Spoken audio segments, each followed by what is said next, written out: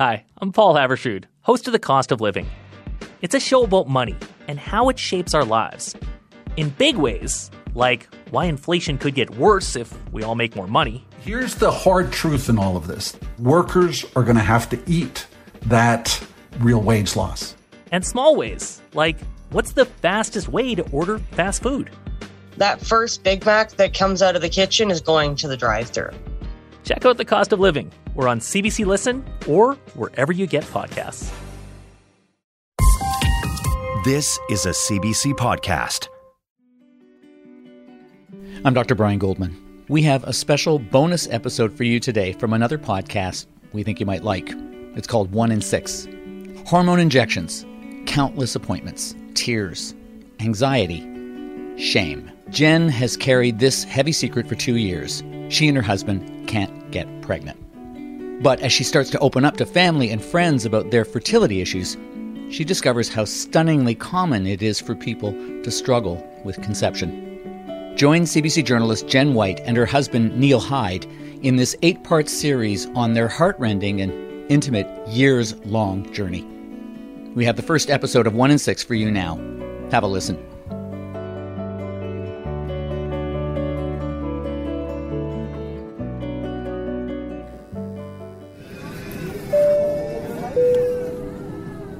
Every passenger on this tiny cigar tube is angry. We just ran full speed from one end of the Edmonton airport to catch this connecting flight to Calgary. They held the plane for us. I plopped down in my seat and checked the time. Uh-oh. The passengers are about to be even more furious with me. I call the flight attendant over, and we have a hushed conversation. I have to have my next hormone injection within the next 10 minutes. She says we can use the back galley, but make it quick. I try to avoid eye contact with everyone on this jam-packed flight, as me and my husband Neil scurry towards the back of the plane. I pull across the thin curtain, pretending it's giving us any kind of privacy. I'm beyond stressed. If I don't get this needle right now, this entire trip will be a bust. All of the drugs I've been taking for the past few weeks, all of the medical appointments, all of the transvaginal ultrasounds, all of the shame, the looping anxiety, none of it matters if this needle doesn't happen before we take off. Neil is crouched on the grimy floor. It's dark back here, and he's fumbling with needle tips and vials. He needs to mix the medicine before he gives me the injection. We hear the flight attendant coming down the aisle. She stage whispers through the curtain. Are you just about done? The plane is ready and we need to leave. 1 second, I anxiously respond, pinching a chunk of skin on my belly ready for the shot, beads of sweat pouring down my face. Neil tries to calm me down with one of his $1 million smiles and taps the syringe to release the air bubbles. How did we end up here?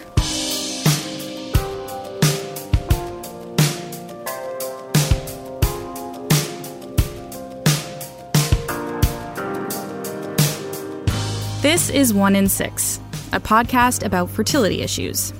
I'm your host, Jen White.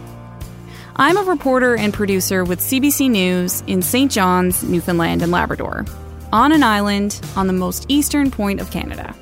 I tell other people's stories for a living, but this is my own story. It's deeply personal, and I'm not even sure if I should share it. It took me years to tell close family and friends, and I don't even know you, but here it goes. I'm 35 years old. Neil and I have been married since 2015, and he makes me laugh every single day. We're happy, super happy. There's just one little problem. We can't get pregnant.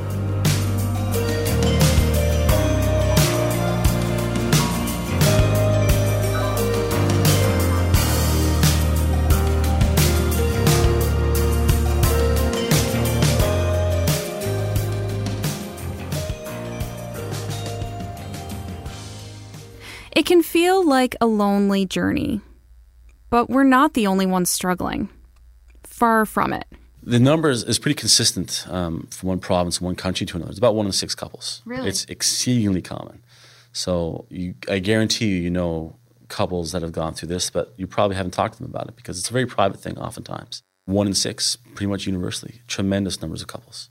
The World Health Organization says infertility affects about 15% of reproductive aged couples across the globe. That's estimated to be as high as 186 million people, almost 5 times the population of Canada.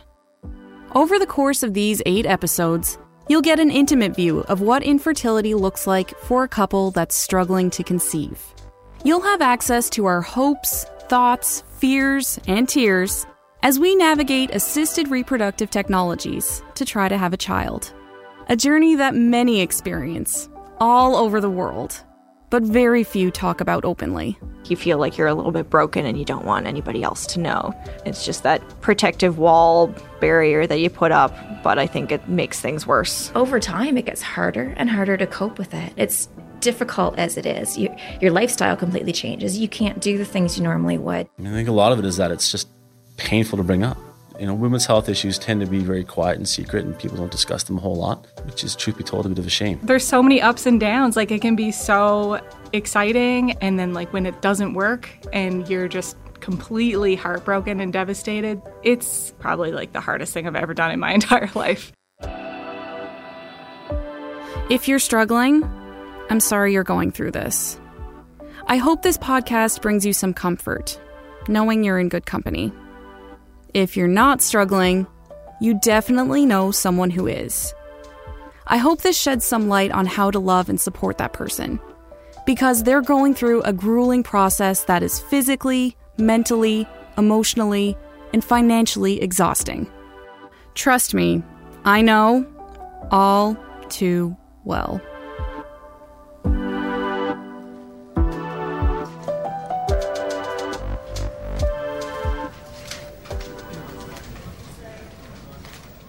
My local fertility clinic is in a large gray and tan medical center, wedged between the airport and a retail area with big box stores. It's a busy spot for blood collection, and there's a pharmacy and a small coffee shop on the ground floor. We were referred here when things weren't happening on the baby front. It's 2018, and Neil and I have been coming here for over a year now. I wear sunglasses and skulk in like a spy in a thriller. I don't want anyone to recognize me. St. John's is a small city, and I'm on the air from time to time for work.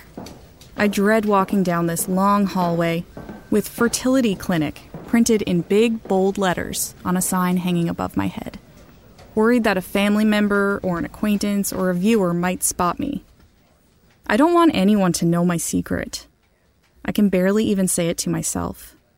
I don't even know how to say it. I'm what? Infertile? Barren? Sterile? I hate those words. Getting through the door is not the worst part. The hall and waiting area are lined with baby pictures. Infants conceived with the clinic's help. They're the success stories. But I can barely look at them. All of those little bundles of joy make me feel like a complete failure.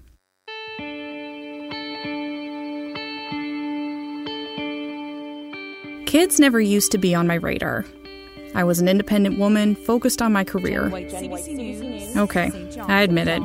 I might have been a little cynical too. Then Neil Hyde came crashing into my world. Hello. Hi. A musician and graphic designer from Outport, Newfoundland, he was smiling from the moment I laid eyes on him. I soon learned he might actually be the happiest man on the planet. Love you. He comes from a big family, a home filled with laughter, love, music, and wit. It's been an amazing year, and I want many, many more years ahead. Please marry me. Oh, yeah. Yay! When he proposed, we were at the very top of the London Eye. Strangers squealed and clapped with delight as Neil got down on one knee. It was like something out of a fairy tale. Oh my God, so many balloons! Where are all these bubbles come from? Yeah! We tied the knot on a farm in St. John's, surrounded by our family and friends. And since then, we've been busy. We both work full-time, and we play in a band together called Tomorrow's Hangover. Will you marry me, my love? We'll be together all time. That's Neil singing and playing guitar. And that's me singing harmonies and playing the drums. Will you marry me, love? What? We have 2 fur babies, a 10-pound Yorkie named Colby. He's the boss of the household. And at a nearby barn, a standard-bred named Victor, a retired racehorse who's addicted to mints. Want some more mints, Vic?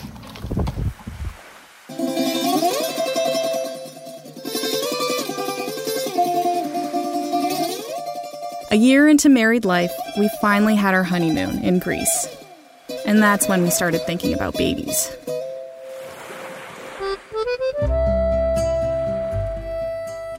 I knew Neil would be a wonderful father. For the first time, I felt that itch to grow our family, to have a child of our own. So, we started trying.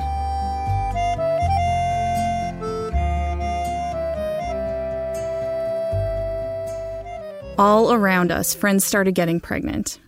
And it seemed so easy. Stories of, we were thinking about having a baby, and boom, just one time. That's all it took. One time, and we were pregnant. Just like that. For Neil and I, it never worked that way. It wasn't just one time. It wasn't just 20 times. For the past 2 years, getting my period at the end of every month is a huge disappointment. Streams of tears every 28 days. As time went on, my desire to have a baby grew. This inexplicable yearning from somewhere deep inside me. I want to be a mom so badly, but what happens if I can't be? What if there are no maternity photos, no birth announcements, no family photo shoots, no sounds of little feet running down the hall after me, no little voice saying, "Mama"? I feel it most during the holidays. Every Christmas morning, there's this moment between me and Neil where we look up at the tree and look around at our silent living room. Without saying a word, we fall into each other's arms and hold on tight. I know he feels this too. This sadness, this emptiness. And hoping that one day our house won't be this quiet on December 25th. Here's what our fertility journey has looked like so far. First, we tried the rhythm method, timing intercourse to my suspected ovulation, amped up with hormone pills. It didn't work. So after a few months, we decided to move ahead with what's called an IUI, or intrauterine insemination. It's a timed process that, in theory, sounds like it should work. You put the egg and sperm as close together as possible, at just the right moment, to maximize the chance that they will create that elusive embryo. In the last year, we've gone through 5 IUIs. Each time, we've dealt with handfuls of hormone drugs and needles, walks down the baby picture hall of shame, multiple internal ultrasounds, driving around town with semen samples in your armpit to keep them warm, and more time in stirrups than I would probably wish on anyone. And I'm a horseback rider. It's a lot of effort, and in the end, all we've gotten is a sad stick I've just peed on, with a big fat negative. But we've decided we're going to try again, with cycle number 6, the make or break cycle. Why make or break? Well, if this one doesn't work, our doctor says we'll have to explore other options. More expensive, more invasive procedures, like in vitro fertilization. A treatment that's not even available in our province.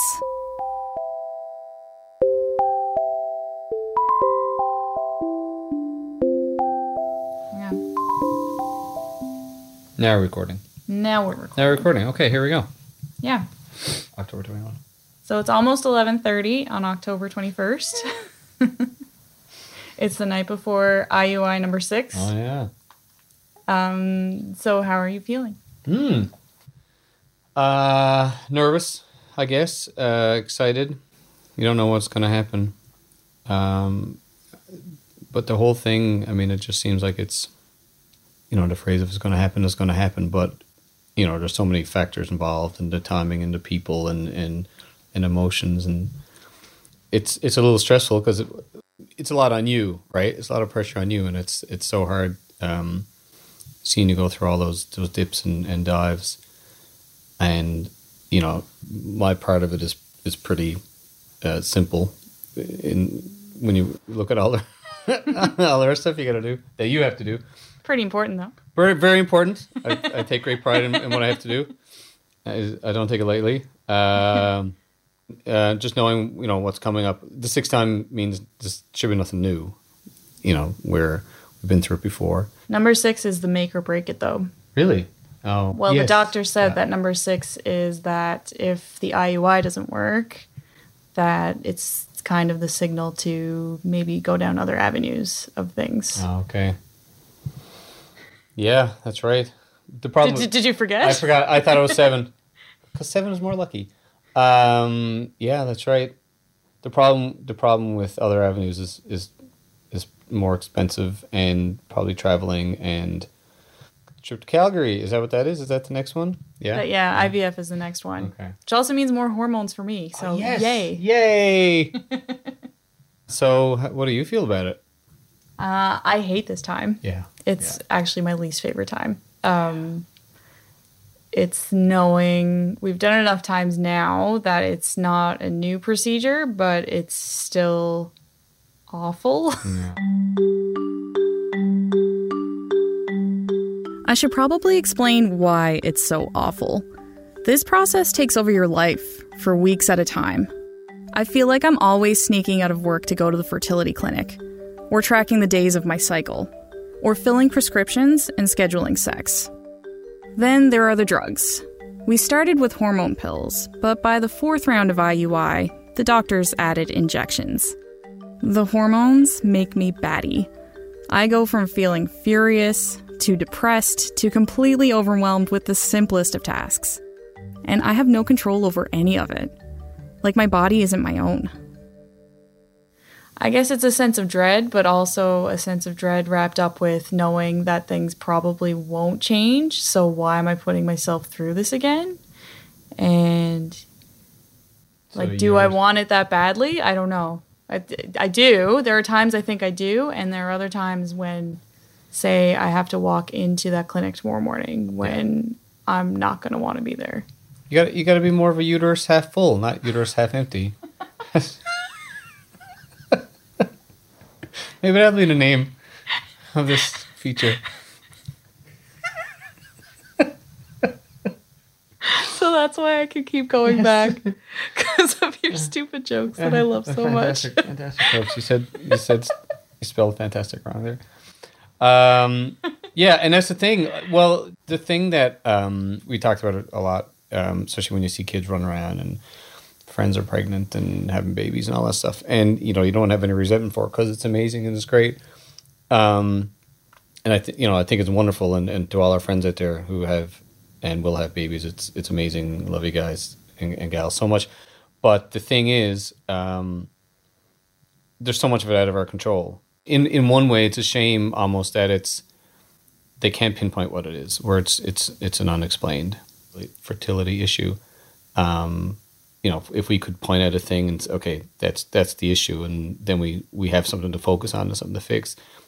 We don't know, and the doctors don't know.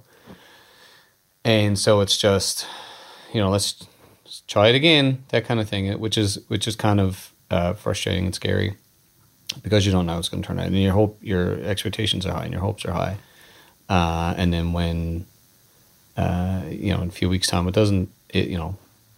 it doesn't happen again, then you're down again, and it's such a roller coaster of emotions, and it's tough, right? But I feel you take the brunt of it.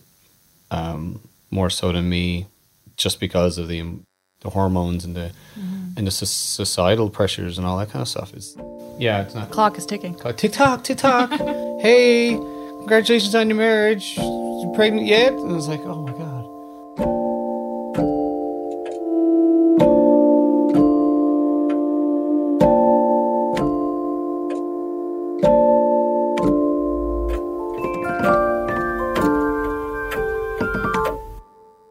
So it's nice to be a part of a joyous outcome. Dr. Sean Murphy is one of 3 fertility doctors at my clinic in St. John's. He isn't seeing me through this make or break round of IUI, but Dr. Murphy has examined me in the past. He's a kind and gentle man who always takes the time to answer my questions during appointments. But today, I'm wearing my work hat. I'm asking him questions as a journalist. It's easier for me that way. Can you give me a rundown of what happens in those insemination procedures? But basically what happens is that we do an ultrasound at the beginning of the woman's menstrual cycle, around day 3 or so, to take a look at the uterus to make sure there's no unexpected polyps or fibroids, make sure that the ovaries look nice and quiet, meaning that there's no cysts or anything there. And then you take medications for a few days. Then we do another ultrasound about a week after that first one to monitor your response to those medications, to make sure that the ovaries have responded well enough and not too much. What comes next is when the follicle is large enough or it's ready, we think that there's a really good chance of having a mature egg in there, and that the line of the uterus looks nice and thick, ready to catch a fertilized egg or an embryo. We give a trigger shot in the belly. So that induces a hormonal boost to induce final oocyte maturation or final egg maturation and release. Mm-hmm. And within about 24 to 36 hours after that egg release, we do an insemination with the partner's sperm. Dr. Murphy says the male partner collects and drops off a semen sample to the clinic's lab. The lab prepares the sample with a sperm wash, and then the best sperm from that sample are inserted directly into the female's uterus. And then we wait a few weeks and see what happens. And what's the success rate there? The success rate for the IUI procedures is about 12 to 14%. That's roughly our overall success rate. Mm-hmm. Which seems low for a lot of work. It does. It's a lot of effort for a lower success rate. Dr. Murphy says the clinic does about 800 of these IUI cycles each year. So I was diagnosed with unexplained infertility, which I think is the most frustrating because it's unexplained. You can't tell me what's wrong. How common is that? We see that fairly commonly too, and it's a very frustrating diagnosis both for the couple and for the physician because we look on paper, things look fine and normal. You know, the sperm counts are good, the egg is being released, the tubes look nice and open. There's no real modifiable risk factors that we can do to try to fix. Have you had many couples who have just reached the end of the road and then you haven't been able to help them? Like, that's it? Yeah, more than I care to admit. As physicians, as surgeons, we do what we can to fix the issue. And our goal for every patient is to get that result. And I guarantee you, every physician at the clinic could list you 8, 10, 12 couples that stand out in their memory that decided, we're just going to stop trying. And that's tough as a physician, but we think of that more in terms of the couples, how tough it is for them. Mm-hmm. Well, there's nothing easy about the procedure at all. It's incredibly difficult. Patients have had a really hard go by the time they even cross our doorway into our clinic because they've been trying for a long time to start a family, which is oftentimes one of the most important things you can do as a couple. So they've had a hard time before they even set foot in our door. So there's nothing about the process that's easy for them.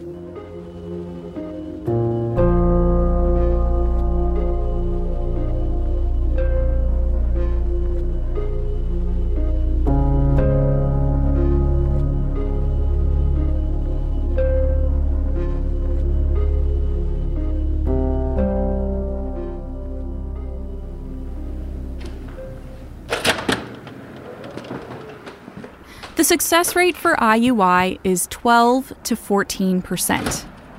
I can't get those numbers out of my head. Math is not my strong suit. But I know those odds aren't great. I'm leaving the clinic after my first appointment for this make or break cycle. And despite Neil's optimism, I just can't shake this feeling of dread. This feeling that it's all pointless. That I'm putting myself through this physical trauma and this mental turmoil. And for what? Another negative pregnancy test? More disappointment and heartache? Go for Neil. Hi. Hey there. How's it going? Good. How are you, more important? Oh, I'm fine. It just took all morning, which I was not banking on. Oh, of course. So I've got 2 bags of pills. Ooh. Yeah, look, I've got this one. Nice. And then I've got this one. Sounds good. Yeah, I've got a bag of injections. And a bag, and then a bag of pills. They decided to they overlap the injections and the pills this time by an extra day. So that should be a lot of fun. I was told to warn you. Okay. I'll get all the tissues ready. Queue up some Netflix. I was thinking more like, do you need bear spray or something to keep me back? But here we go. That's illegal. If I turn into like a rage bear or something, who knows? So yeah, it was awful coming in. And yeah, I had my anxiety was in high gear, even though I know it wasn't a big deal today. But I had a big ball in the middle of my chest that was kind of there all morning, especially, and it got larger on the drive in. But and then the waiting for close to an hour was also not very fun. But that didn't help. No, but it's funny because the waiting room was like half full. It's not very big. And everyone is just sitting there staring at their phones. So yeah, well, they do have really good Wi-Fi there, so that is true. So yeah, so day 4 done. But everything's looking good, like normal, looking good. Yeah, she said the lining was thin and everything looked good. So, and she said I responded well last time to the treatments and things. So fingers crossed that it's the same again this time. All right. Okay. So when do you start the pills? I don't know. Soon, I think. Tomorrow. Hang on. Let's find out. Okay, it starts today. All right, we got this. I got this. All right, so I gotta rush back to work now. All right, sweetheart. Thanks for calling. All right, I love you. Okay, love you too. Okay, bye. See you soon. Okay, bye.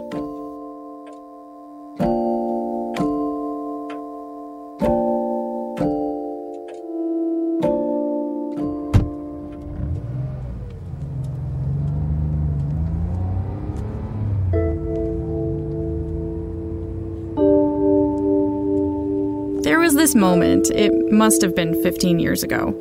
I was in my early 20s, in the car with my mom one evening. I can't even remember where we were coming from. She and Dad had just helped me pay for something.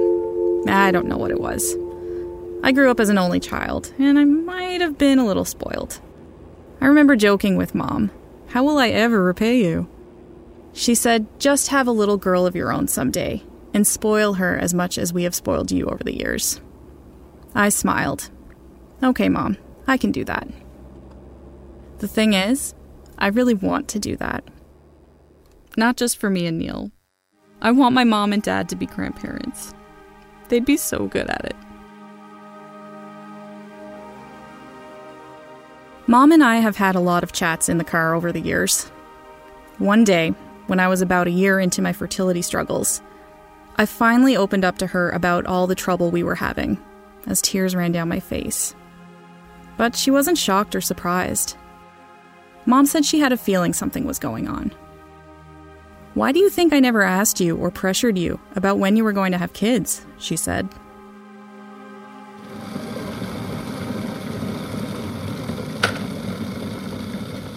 Okay, cup of tea. Okay, are you ready? I'm totally ready. I could sense she was a little nervous with the recording equipment on. Right. I know you have no trouble talking. You know me well. I have trouble not talking. Mom and Dad eloped in 1974. They were just 21 when they got married in a small cottage on the outskirts of town, dressed in their best hippie duds, bell-bottoms, flowy tops, and long hair. Fun fact, my dad still has his long hair. I knew that story before I sat down with my mom, Ellen. What I didn't know was how I came into the world, and the struggles that my mom and dad faced while trying to have me. This is the first time we've spoken openly about it. When did you start trying to have me? Your dad had to finish university. I had just graduated. Mm-hmm. And then basically we saved up a down payment and we bought a house, and then we got moved in the house and got some furniture and stuff, and at that point decided, okay, now we're ready. So that's when we started hoping. But it took a couple of years, more than a couple of years, I think. And back in those days, I mean, there was no information about it. I knew nothing about infertility or problems. Tried to do a bit of research on it, but there was no internet. There was nothing available. And in Newfoundland, I mean, I don't even think there was a specialist at that point who specialised in infertility problems. So very limited choices and very limited help here at that point, right? So basically you're on your own. It wasn't something anybody talked about. It wasn't an issue for anybody I knew. Everybody was just having babies and no problems, and we were going around kind of wondering why it wasn't happening for us, right? Got checked up and all that stuff, but I mean, it was just, there was no diagnosis or anything. It just wasn't happening. Was there anyone that you spoke to about it? I mean, it's a heavy load to carry quietly. Yes, and I'm a talker. Yeah. I deal with things by talking them out. But no, I don't. It's a long time ago, but I honestly don't remember talking to anybody about it. I really don't. It wasn't, like I said, it wasn't a topic. It wasn't something you talked about. It was something really difficult to talk about. Even now it's difficult to talk about it. So you had to be happy for everybody around you, all my friends and people who were getting pregnant very easily. And, you'd hear the story. I'm thinking I might want to get pregnant. And then 2 days later, well, guess what? I already was, right? So those were the kinds of conversations I was involved in. I guess there was an element, too, of, what's wrong with me? What's wrong with your father? What's wrong with us? Like, what have we done wrong? What are we doing wrong? Is it, there just was no answer. And when people told you that they were pregnant, was it difficult to hear the news? It was always difficult, yeah. It gave me hope, and I was happy for them, right? I was happy for them. There was definitely an element to that. And sort of back, at that age when people are having babies and stuff, that's what's going on with everyone around you. And, as long as you're still hoping you're going to get there, and maybe next month is going to be me, right? So you could deal with that. But there was also, how do I describe it? It was like a knife through your heart when you heard it, because it wasn't you this time, and there was no baby this month. And so it was a long and constant cycle of complete hope and optimism and absolute grief and despair. And it was a roller coaster that you rode every month, right? Until it got to the point, like I said, where, you just come to start to accept it or realize that you have to accept it, and you try to get off the roller coaster because it gets really hard. It gets really hard. And with the dawning realization that, it's not going to be you next month, right? That's hard.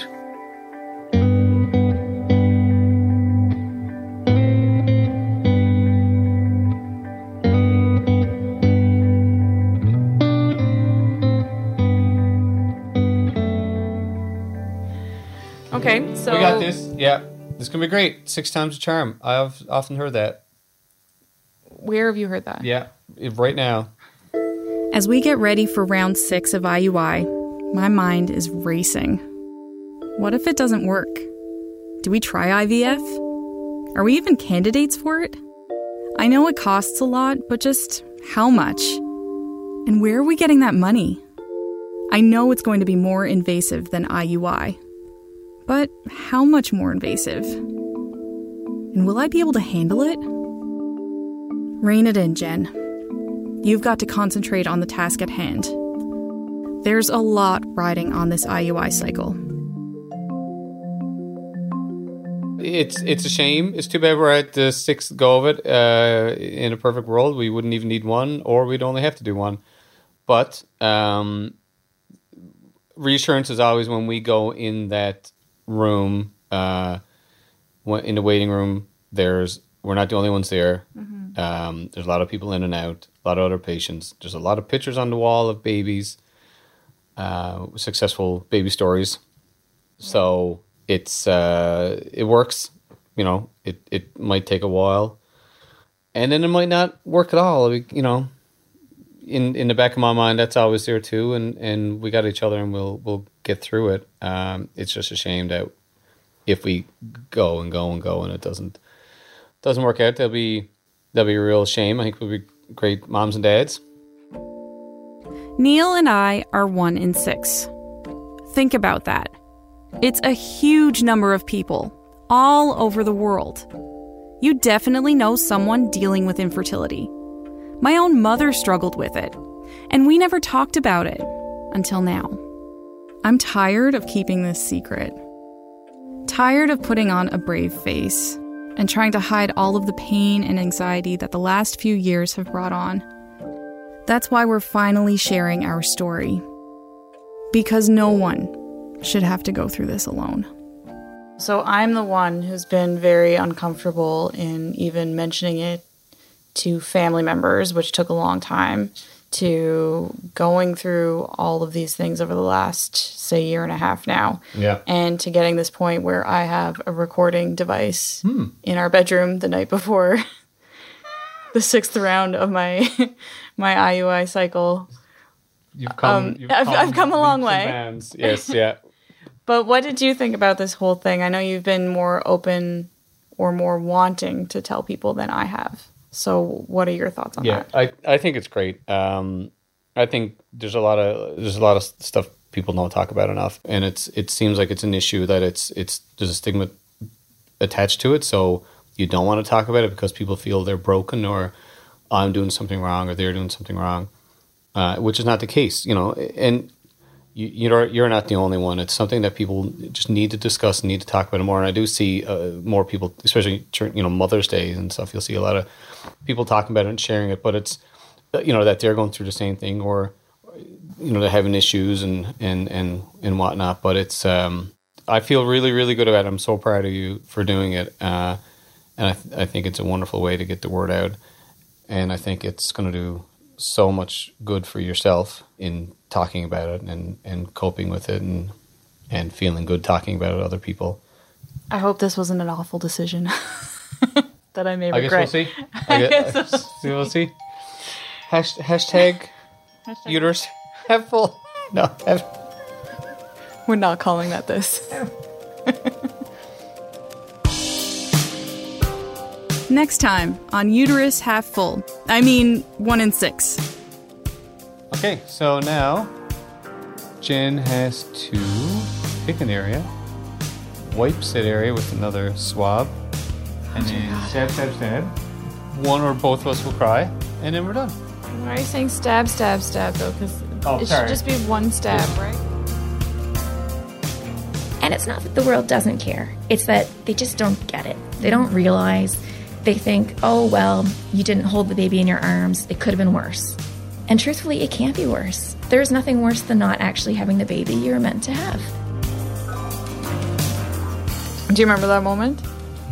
I remember talking to the little girl. I didn't realize you were feeling like that. I remember you walking away. So now you're going to make me cry?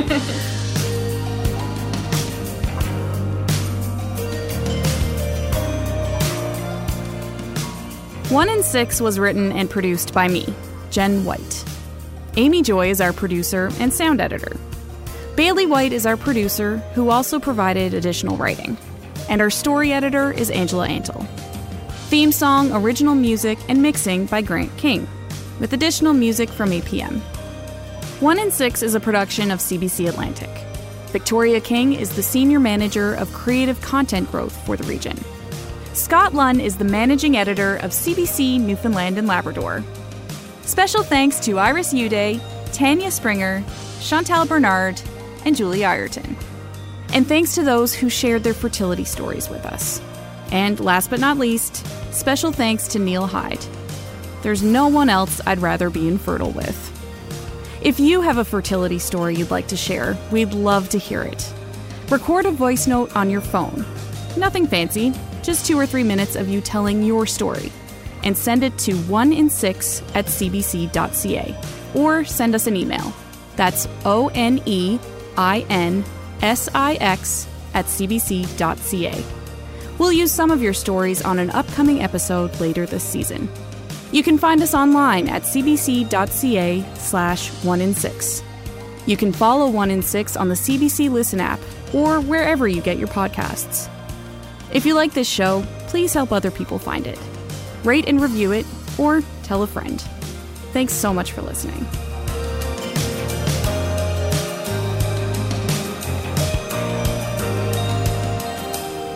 That was the first episode of the brand new podcast, 1 in 6. You can listen to more episodes of 1 in 6 on the CBC Listen app or wherever you get your podcasts. For more CBC podcasts, go to cbc.ca/podcasts.